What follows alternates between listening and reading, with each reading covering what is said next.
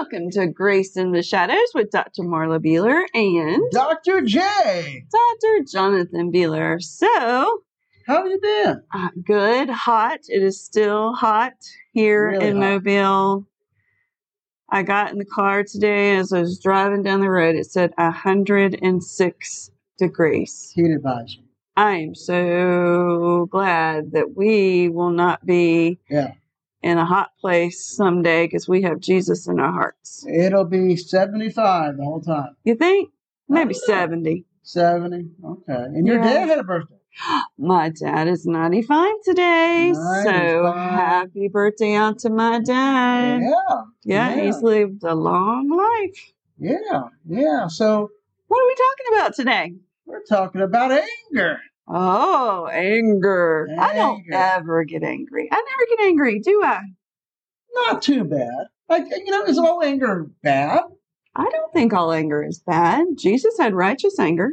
Yeah, God has anger. Jesus is God, and absolutely. So but there are times when it's not good. Well, I think first of all, the Bible. I want to start off with when it is good. Okay, that's great. Ephesians 4:26-27.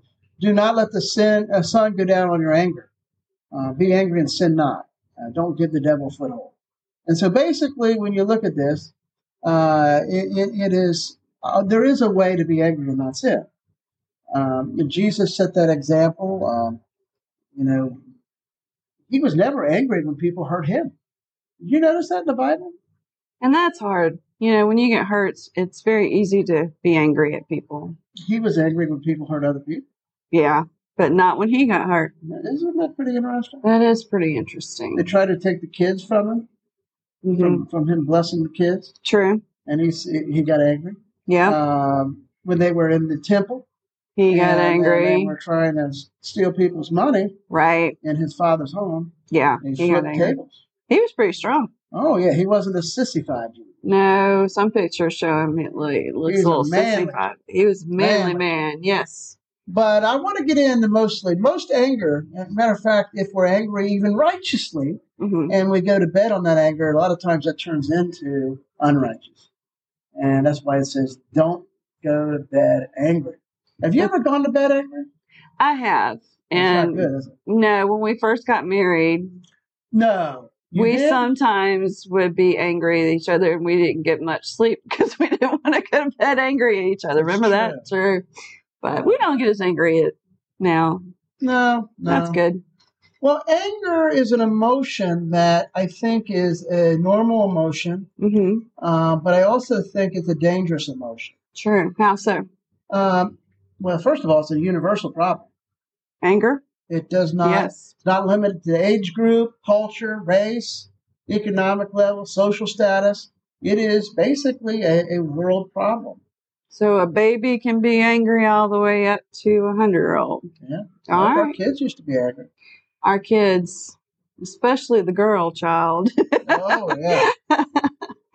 But unresolved anger can bring destruction. That is true. Marriages, families, weakened communities, even horrible on your health. It lowers your immune system. That's true. Increases your blood pressure. And so unrighteous anger is dangerous in many ways. I can see that. It needs to be dealt with, definitely. But almost all unrighteous anger is a result of past hurt, past pain that has not been dealt with or forgiven. Okay. That makes sense. When we look at this, the root cause of the spirit of anger, is tension from the past hurts and pain of childhood. And many people think that we're hurt or we're in a breakup or whatever happened to us will just go away if we just go on with life. And instead, that's kind of building up walls. Oh, yeah. And that's hard to break down walls if they get too high. And the only way to really do that, is to forgive. True. We have the pain of rejection, the pain through, sometimes it's things we can't help. It could even be our image, our race, our size, and people poked fun or whatnot, and that's some very painful stuff that people are cruel. People are very cruel, and I'm noticing now that people are more cruel than they've ever been. People are more impatient. Mm-hmm. Everybody wants resolution immediately, and there's a lot of anger and hurt in this world. There's a lot of sin. Absolutely. Absolutely. People say things that they would never say years ago. Even a couple of years ago, people will say things and not even think about how it's affecting other people. And a lot of this anger comes out in our marriages. True. In our relationships.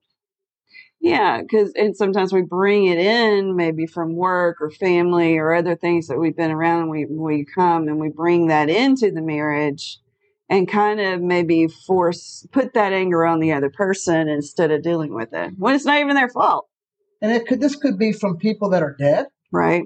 This could be from past relationships. True. This could be from being made fun of in school or bullied. Right. But nevertheless, it's still speaking. And it blindsides the other person too. It does. Yeah. It does. So what needs to happen here, Jesus gives the solution. He does? Yes. What's that solution? It is in Luke chapter 28, 27 through 28. It says, Jesus says, but to those of you who will listen, I say, love your enemies. Do good to those who hate you. Bless those who curse you. Pray for those who mistreat you. So we've got to love, bless, and pray. Why doesn't it say call fire down? Wouldn't that be nice? Oh, my enemies, God, please call fire down. We found in our marriage and our life that you can't really be angry at somebody you're praying for. You can't. Yeah. When I first got saved, I thought this was only for other really, really spiritual people. That's funny. This is too hard, man. Yeah. I want revenge. We want vengeance, definitely. If I'm going with my flesh, I want revenge. Yeah. You're just like, I'm not going to pray for that person, God. And then he's like, yes, you are. But when you start praying the same thing that you want for yourself onto your enemy, something begins to change. You change. You change. You start seeing through the eyes of God. And then maybe you're not so angry at that person anymore. That's true. Yeah. God, pretty smart in his word, isn't he? He is. And he gave an example because we basically were the enemies of God at one time. That's true. And he he died on the cross. He died on the cross. And then we have never been worthy of what he did for us. And that's why I do this. Yes. Because I'm eternally grateful. This is not, we're not trying to earn our salvation. No. This is a privilege. Absolutely. To be able to share what Jesus has done. Yes. But I think when we look at this and we start forgiving. Yes. We start having joy and we start seeing these people that are our supposed enemies in a different area, in a different way. And that person may never change, but we change. Yes. Our heart changes. And we're lighter. Absolutely. Absolutely. When you start praying for your, quote, enemy or the person that you're angry or hurt by, you do change. Yes. Absolutely. So emotional healing ultimately comes through forgiveness and for blessing others. Yes. Unforgiveness keeps us holds us hostage. Definitely. And we end up being the one that's hurt. We do. Unforgiveness causes us to be hurt and bitter. And as you alluded to earlier, sometimes you end up having health problems because of those things. Blood pressure, heart disease, right? Cancers. True. So, when we're speaking blessings over these people that we wonder for ourselves, we begin to change. And God blesses us. Yeah.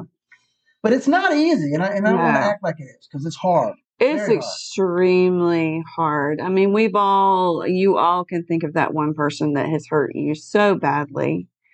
And like you said earlier, you want to have revenge on that person. And that just messes you up. But when you start praying and talking through to a trusted Christian, it changes you. Is that easy? No, but it does definitely help. I mean, it's not easy to forgive someone who hurt you, sexually abused you, or Yes. destroyed your character. No. But through God's grace, we can. Absolutely.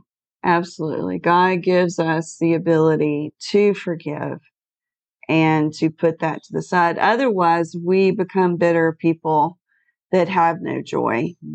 And we've known people like that are just so angry and so bitter that you can't even tell that at one time they asked Jesus in their heart because they let that bitterness sink in so deeply. So we don't want to become like that. Corrie ten Boom. You remember that story? Yes. Why don't you share? Yes. She talked about, are you talking about when they were forgiven by when the Nazi soldier or guard came to her? Yes. Corrie ten Boom and her sister and her family ended up hiding Jews during the war. And they saved so many Jews and were able to save them. And they ended up being put into prison for concentration camps. Really wasn't prison, concentration camps, treated horribly for the things that they had done. And her sister and her dad ultimately died in the concentration camp. She was a Christian. She was a Christian, yes.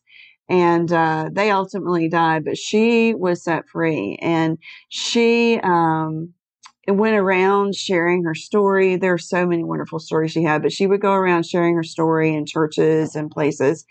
And one day, someone walked up to her and she realized that it was one of the meanest prison guards or concentration camp guards.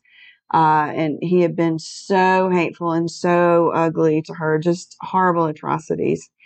And he asked her for forgiveness. Wow. And she didn't really hesitate. She forgave him. All the atrocities, all the horrible things that he had done to her, and she forgave him. I don't know if I could have done that. Only by the grace of God. Absolutely. And I think he ended up becoming a Christian. He did. He did. Yes, from my understanding. And God was glorified through that situation. And what if she hadn't forgiven him? I mean, he would have gone on and lived his life and probably been horribly sad, but she would not have gotten the victory for that. I can only think of one better example. Yes. What's that? That's Jesus. Yes. Dying on the cross. Yes. For our sin. Taking the punishment of his Father. Yeah. And God turned his back on him. Imputing his righteousness on us. Right. So that grace through faith, we have eternal life. Definitely. By dying, he showed he was a man, and by rising from the dead, he shows he's God. Absolutely. What great forgiveness. Yes. And if he can do it, we definitely should. Amen. And we definitely should not hold on to that anger. So if you are struggling with anger, first pray. Ask God to help you with that situation. Ask God to help you look at the person that you're angry at with his eyes. And I would say if you're struggling and you know you're struggling, that's a good thing. Yeah. Because most people that are really, really angry and explosive are people that have built up such a callous inside. They don't see their own problem as within them. Right. Unforgiveness. Right. And they just continue to explode and blame other people because they don't realize that they have unforgiveness within them. True. So if you're angry, reach out to God, reach out to trusted people, and put that forgiveness out there. That person may never know that you forgive them, but God knows. God knows your heart, and he will help you. We're so glad you listened today. We do have a Facebook page, Grace in the Shadows Facebook page. We also have an email if you would like to email us at Dr. Jonathan, JONATHAN, at graceintheshadowsor.org. Please email us. Tell us how you like the program, if you have any other topics. If you're seeking maybe pastoral counseling, please reach out. We would love to pray Taking for you. clients. We are, Jonathan is taking clients. We would love to pray for you. Please reach out and keep listening. Tell others about us. And God can take your mess and turn it into a message. All right. Goodbye.